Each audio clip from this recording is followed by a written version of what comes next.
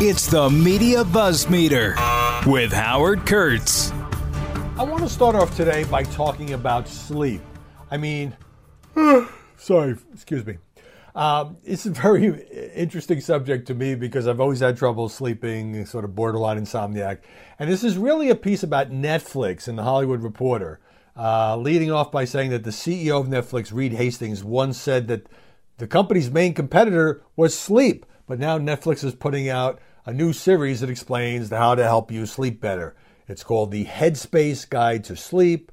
This is all about science, best tips, best sleep you've ever had, dealing with insomnia, stress, your phones, sleeping pills, and on and on and on. It's rather ironic, says Hollywood Reporter, from the media content company that introduced the world to the habit of binging full seasons of television shows. Back in 2017, Reed Hastings said, "You get a show or movie you're really dying to watch and you end up staying up late at night, so we actually compete with sleep, and we're winning." So maybe Netflix feels guilty about that and wants to help people be able to kind of turn it off, or maybe it's just trying to get some more traffic. I'm not somebody who's really tuned into The Bachelor. I know it's a hugely popular show. But yesterday on Good Morning America, Colton Underwood, who was on The Bachelor back in 2019, publicly came out as gay, which is fine, great, glad he's talking about it. It kind of made me feel like, well, was he doing the show under less than honest pretenses? I don't know all the details. But in looking at a story about this, Underwood received an outpouring of support for accepting his sexuality, but just as much criticism for his actions with the woman he chose at the end of the season. Her name was Cassie Randolph. Forgive me if you people who watch The Bachelor already know all this. She made it to the final three before breaking up with him and leaving of her own accord. But in the end, Underwood broke up with the remaining two women and asked Randolph to give him a second chance. They dated for more than a year, eventually split up. In September, Cassie Randolph was granted a restraining order against Underwood, accusing him of harassing her, planting a tracking device under her car, and going on obsessive walks near her parents' home. She feared for her safety. So I think that's a bigger issue than, him discussing his sexuality. There you have it. So you've probably heard that Bernie Madoff died in jail at the age of 82. And look, I never, ever say, no matter how evil a human being somebody is, well, I'm glad they're dead. But let's just say this guy ruined a lot of people's lives. Apparently died of natural causes. I mean, the pyramid scheme, the amount of financial fraud that he pulled off was just amazing. It hurt a lot of prominent people, famous people, obviously rich people, the New York Mets, and people are still trying to dig out from the Bernie Madoff scams. So let's just say he left a legacy that cannot be sugarcoated in any way, shape, or form. Hey, George W. Bush, have not heard a lot from him lately. Well, he's coming back. He's appearing with Norah O'Donnell on CBS Sunday Morning over the weekend. He's got a new book, Out of Many One, Portraits of America's Immigrants. So, he became quite an accomplished portrait painter in his post-presidential retirement. So obviously he's going on TV to plug the book. What caught my eye is, and to remind you here, it was back in 2006 that President Bush gave an Oval Office address on immigration, tried to come up with the Gang of Eight or Gang of Seven, whatever it was at that time, some kind of compromise on immigration, failed, as most presidents have, on the subject of immigration. He's telling Norah O'Donnell that he's ready to re-enter the debate on immigration, including lobbying his own party on the issue. Norah says still nothing's been done. Bush, no, a lot of executive orders, but all that means is that Congress isn't doing its job. O'Donnell, is it one of the biggest disappointments of your presidency? Bush, yes, it really is. I campaigned on immigration reform. I made abundantly clear to voters this is something I intended to do.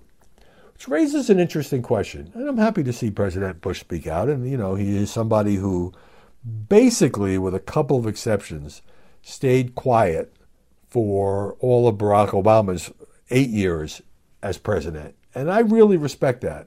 And then Obama kind of tried to do that with Trump, but, got attacked a lot by Trump. eventually spoke out and, of course, campaigned against him in 2020. The question is, the Republican Party is so different now than in George Bush's second term. It has been so completely remade by Donald J. Trump that even if he goes out, lobbies Republicans for immigration reform, goes on TV, is very, very active, how much impact would President Bush have? It really is a Trump party now. And Trump made clear, remember, of course, he ran against Jeb Bush, but he constantly brought up and disparaged George W. Bush over the war in Iraq in particular, over all kinds of things. Not a fan of the Middle East interventions. And so it would just add an interesting voice to debate if Bush tries to mix it up with what now is Donald Trump's GOP.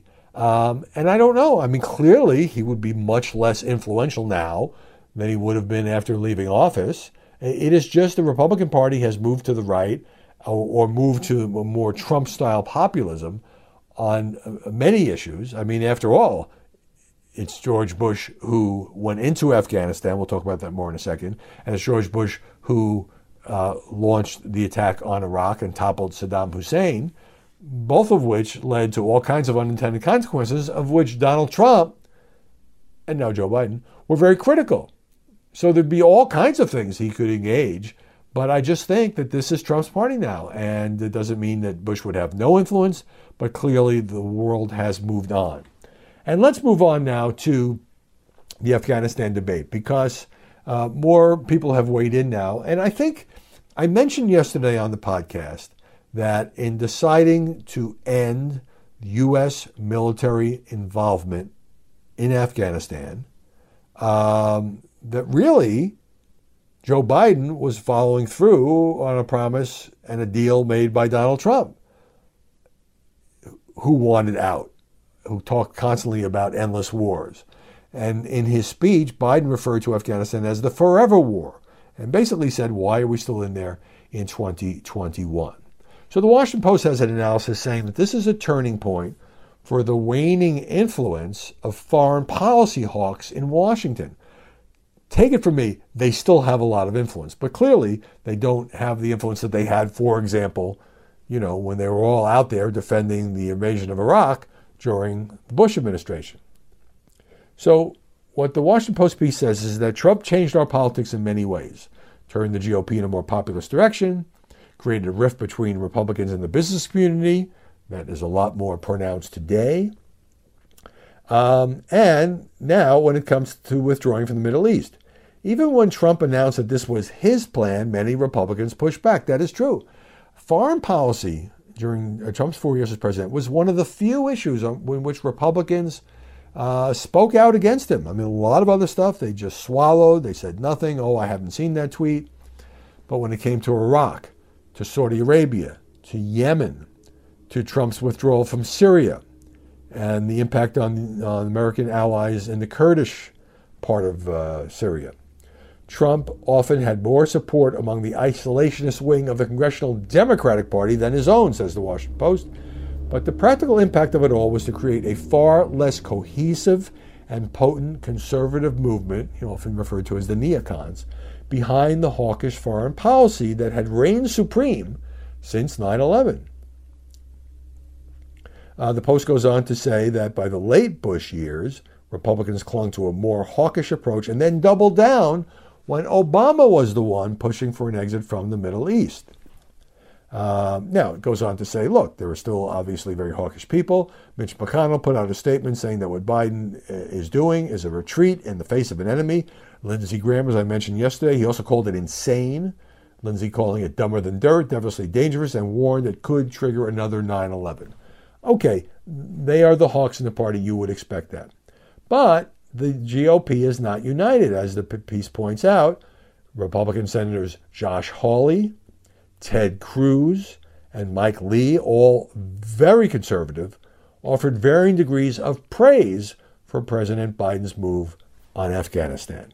Now, Politico has what purports to be a behind-the-scenes look at how Joe Biden overruled the generals.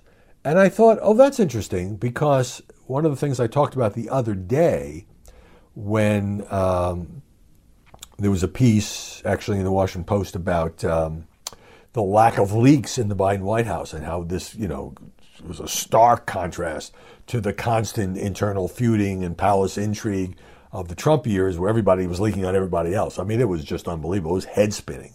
And I couldn't believe that it continued up until the end. And of course, it was sort of on steroids after the January 6th riot at the Capitol. But this piece in Politico, I thought, okay, so finally the Biden administration has figured out that when you do authorized leaks, when the president makes a major decision, you want to give the reporter something like, Joe Biden looked somebody in the eye and said, this will not stand. And, in a way that helps your narrative. But then it turned out there really wasn't any of that. It really wasn't quite as advertised. Not dissing Politico here. I'm just saying these are very hard details to get. But one thing that is clear is that the military, as the military did with Trump, as the military did with Bush, as the military has done for 20 years now in Afghanistan, lobbied very strongly to keep American troops, at least some American troops there. So General Mark Milley, chairman of the Joint Chiefs of Staff, as well as the four-star commanders of the U.S. forces in Afghanistan, Central Command, Special Operations Command, they all were proponents of this strategy, said sources who spoke on condition of anonymity. In other words, they did not want to pull out. They did what military people do, which is they made the case for leaving American troops in place because there is a risk. It's a very risky move here. The Taliban take over that country. Look, the Biden national security people have concluded that there are other countries that pose a greater terrorist threat to the U.S. than does Afghanistan with a weakened al-Qaeda. But there's no guarantee of that. In any event, they've said that Biden was able to do what no previous president has done, override the brass. So Defense Secretary Lloyd Austin, who obviously, was a major league general, said during a visit to NATO that the process was inclusive. So he's not bitching about it, but he didn't really have, he got overruled. Behind the scenes, Secretary of State Tony Blinken and National Security Advisor Jake Sullivan are, quote, truly running the Pentagon. According to two former officials who are familiar with the discussions, the Pentagon is not making these decisions, one of these people said. Well, look, first of all, in this country we have something called a tradition of civilian rule over the military. So even though Lloyd Austin, who may be a very good Pentagon chief, had to get a special exemption because he had been a general within the last few years, ultimately, it's the president who gets to decide military policy. It's the president, it's the White House that often roles not just other cabinet departments, but state and defense. And so Jake Sullivan, as National Security Advisor, has a lot to say about Pentagon policy. In granting Blinken that authority, it seems that Joe Biden has more confidence in his Secretary of State than he does in his Secretary of Defense. But, the deal is that Sullivan and Blinken have been part of the Biden inner circle for many, many years. So he knows them, he trusts them, he relies on them. He doesn't really have a history with General Austin. And Austin, to his credit, is being a good soldier. He's saluting and saying, okay, I had a different approach, but the commander-in-chief has made a decision and I will carry it out, which is exactly what he should do. He doesn't have a choice. If he doesn't want to carry it out, he can resign. As Jim Mattis did, largely over Syria, or was pushed out after relations between him and President Trump had deteriorated. So once the story was published, a spokesperson for the National Security Council, the White House National Security Council, issued the following statement. Politico did not reach out to the White House or the NSC for comment for this story, despite having 4 reporters on the byline. Ouch. Let me just pause there and say that's always a mistake when you don't ask for comment, because you subject yourself to, well, if they bothered to ask us, we would have told them the following. None of the 4 reporters. Okay. Had they done so, says the state, we would have said that this was a completely inaccurate and poorly informed storyline coming from former officials who were not even part of the policy process the Biden administration ran on Afghanistan. President Biden and National Security Advisor Sullivan placed enormous importance on running an inclusive, rigorous, and thorough policy review of our options in Afghanistan, seeking the informed expertise of military, diplomatic, and humanitarian government experts at every step of the way.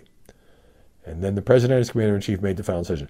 Well, the story doesn't say he didn't run an inclusive process. It just says that some people have more clout than others.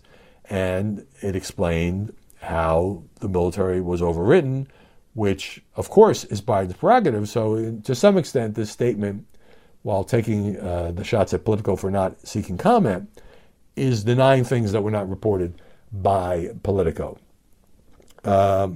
Also in this piece, Biden came to the decision after it says Biden came to this decision after lengthy consultations with his advisors. This is interesting, as well as calls to his predecessors, including Barack Obama, who went on to put out a statement praising Biden's bold leadership, and the aforementioned George W. Bush. Biden called Bush to inform him of the decision, since he was, after all, the president that ordered troops into Afghanistan. And the reason I like that is Trump never did that. Trump never called Bush. He never called Clinton. He never called Obama. He never called Carter. There's some value to doing that, particularly if you're an outsider to politics. And also there's a certain sort of professional courtesy in letting former presidents know of your decision, particularly if they were part of that very issue when they were in the White House. Here, predictably, David Petraeus, former CIA chief, he was also, of course, the commander of U.S. troops in Afghanistan, says the U.S. withdrawal means that the Taliban will likely overrun the country and allow terrorist groups such as Al-Qaeda and ISIS to reconstitute. Look, Petraeus may be right. He's entitled to his opinion. The commander-in-chief has reached a different opinion. Don't go anywhere. More BuzzMeter coming your way in just a moment. All right, let's go on now to COVID. I've been spending a lot of time on this. The whole fiasco, I don't know if there's anything else I can call it, this whole potential overreaction with the Johnson & Johnson vaccine is still a very, very big story. So when President Biden came out and said, don't worry, America, I've got 600 million doses, that missed the point. And when Anthony Fauci came out and CDC officials came out and said, this is not a setback at all for our strategy. Every American who wants a vaccine will get one. They really were either deliberately ignoring or being kind of tone deaf to the real damage being done by what happened with J&J. So here's the New York Times saying, after a day that many hope would add clarity on the Johnson & Johnson COVID-19 vaccine, the picture yesterday is as muddy as ever in the United States. This pause that health officials put in place to study the use of the vaccine may now stay in place 7 to 10 days. It's a decision with potentially painful consequences that could ripple worldwide. Well, that's basically what I was saying on the podcast, basically what I said in the column that I wrote yesterday. Today's column is about Afghanistan. You're always welcome to read it, or I can go into a little bit more depth in column form. After considering whether to reinstate the vaccine, a panel of experts to the CDC determined yesterday it needs more time to assess a possible link to a rare but serious blood clotting disorder. Now, it talks about the global implications here. In South Africa, health officials have stopped giving the J&J shot 2 months after dropping another vaccine from AstraZeneca. The European Union said it won't make any more purchases of the J&J vaccine or of AstraZeneca. So that means fewer doses available around the world. It says there could be a perception taking hold that rich countries are dumping second-rate shots on poorer nations. You know, we've got Moderna, we've got Pfizer. Those are stellar, no serious side effects by and large reported.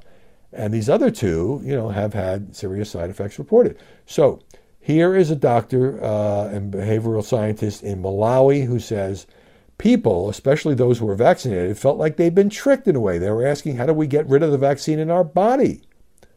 We fought so hard with vaccine messaging, but what happened this past week has brought us back to square zero. And this is the impact of this problem. This is what I've been trying to say. Look, I'm not a scientist, I'm not an expert on this, but I do know something about public opinion and messaging. Also, even in developed countries, the J&J vaccine was really liked by a lot of people because, one, you could get just one shot, and secondly, it was easier to store. You didn't need these sub-zero temperatures and so forth. So meanwhile, today, Fauci, Rochelle Walensky, the CDC chief, David Kessler, FDA, set to testify on Capitol Hill. about the coronavirus response, and they're going to have to answer a lot of questions. I have to come back to the math here. 7 million people got the Johnson & Johnson vaccine.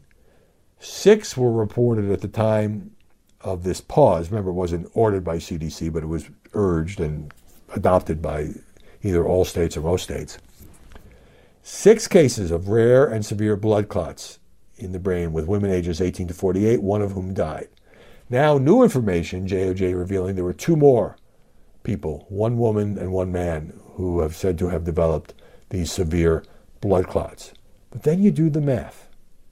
It's now 8 cases out of 7 million. So almost 1 in a million chance of getting this. Versus, as somebody pointed out, if you're driving to the vaccination place in your car, you probably have a better chance of getting into a fatal accident than 1 in a million. So this is a mess. And even if a week from now they come out and say, oh, you know what, we think it's fine to use J&J, it's phenomenally low, the people who are the vaccine skeptics, you think they're going to be convinced? Which brings me to this Monmouth University poll that just came out. Now that the vaccines are more widely available, I continue to tell you there are a lot of people having trouble getting appointments.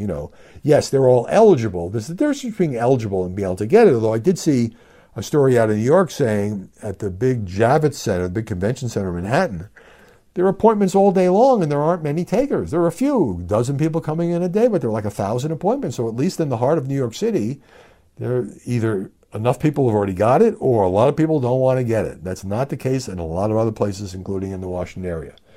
Okay, this poll by Monmouth says 45% of Republicans said they do not plan to get vaccinated, similar to a previous survey by Quinnipiac.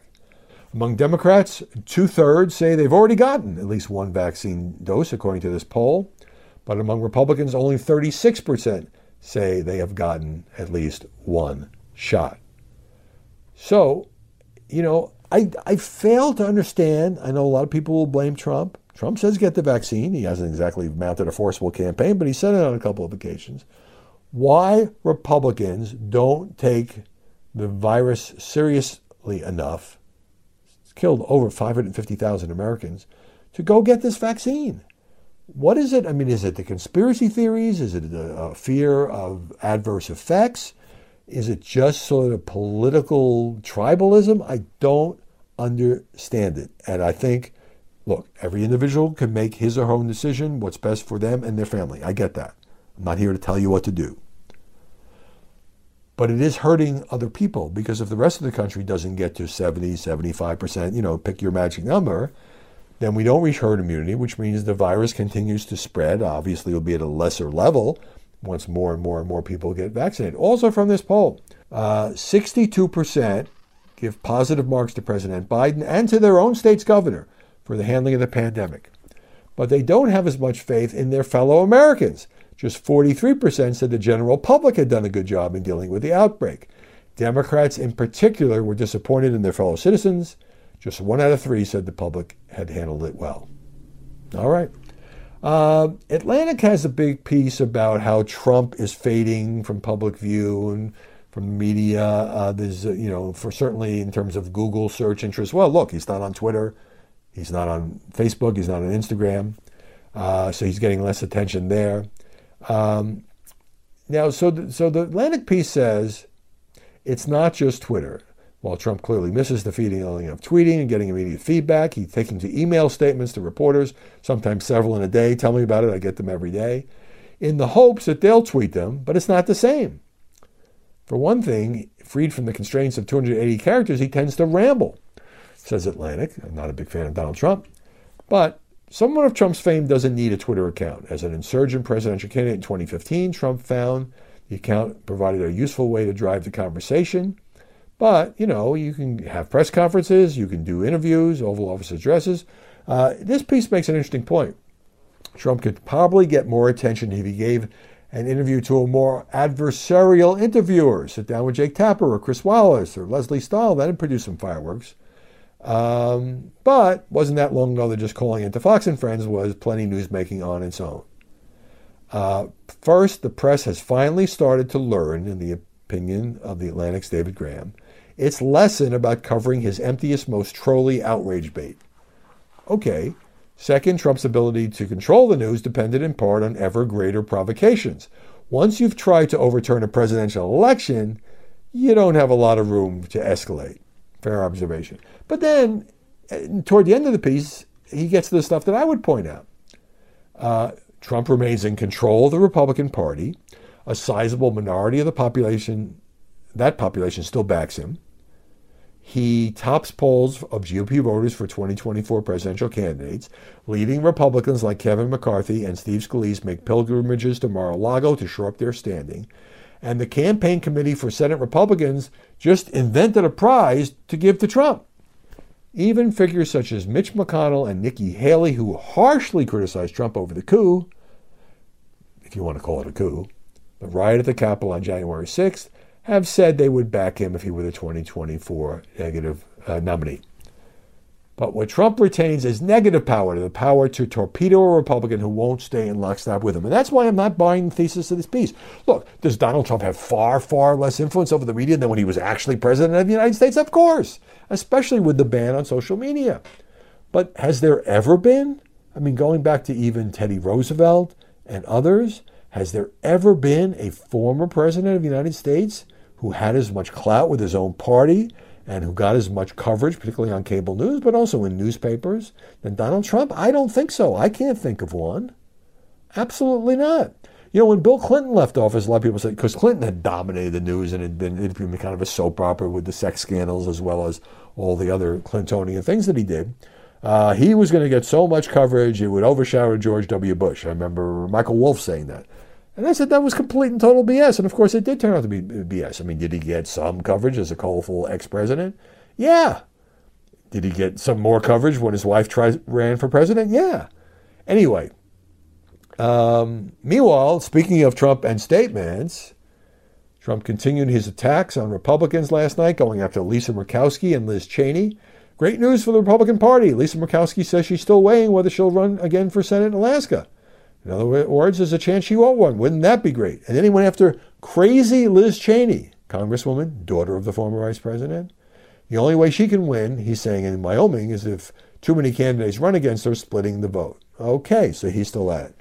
Finally, Washington Post takes a bite at this story. What's the deal with Major Biden? President Biden's 3-year-old shepherd has been the source of 2 biting incidents in less than a month. First nipping a Secret Service member's hand, then biting another staff member.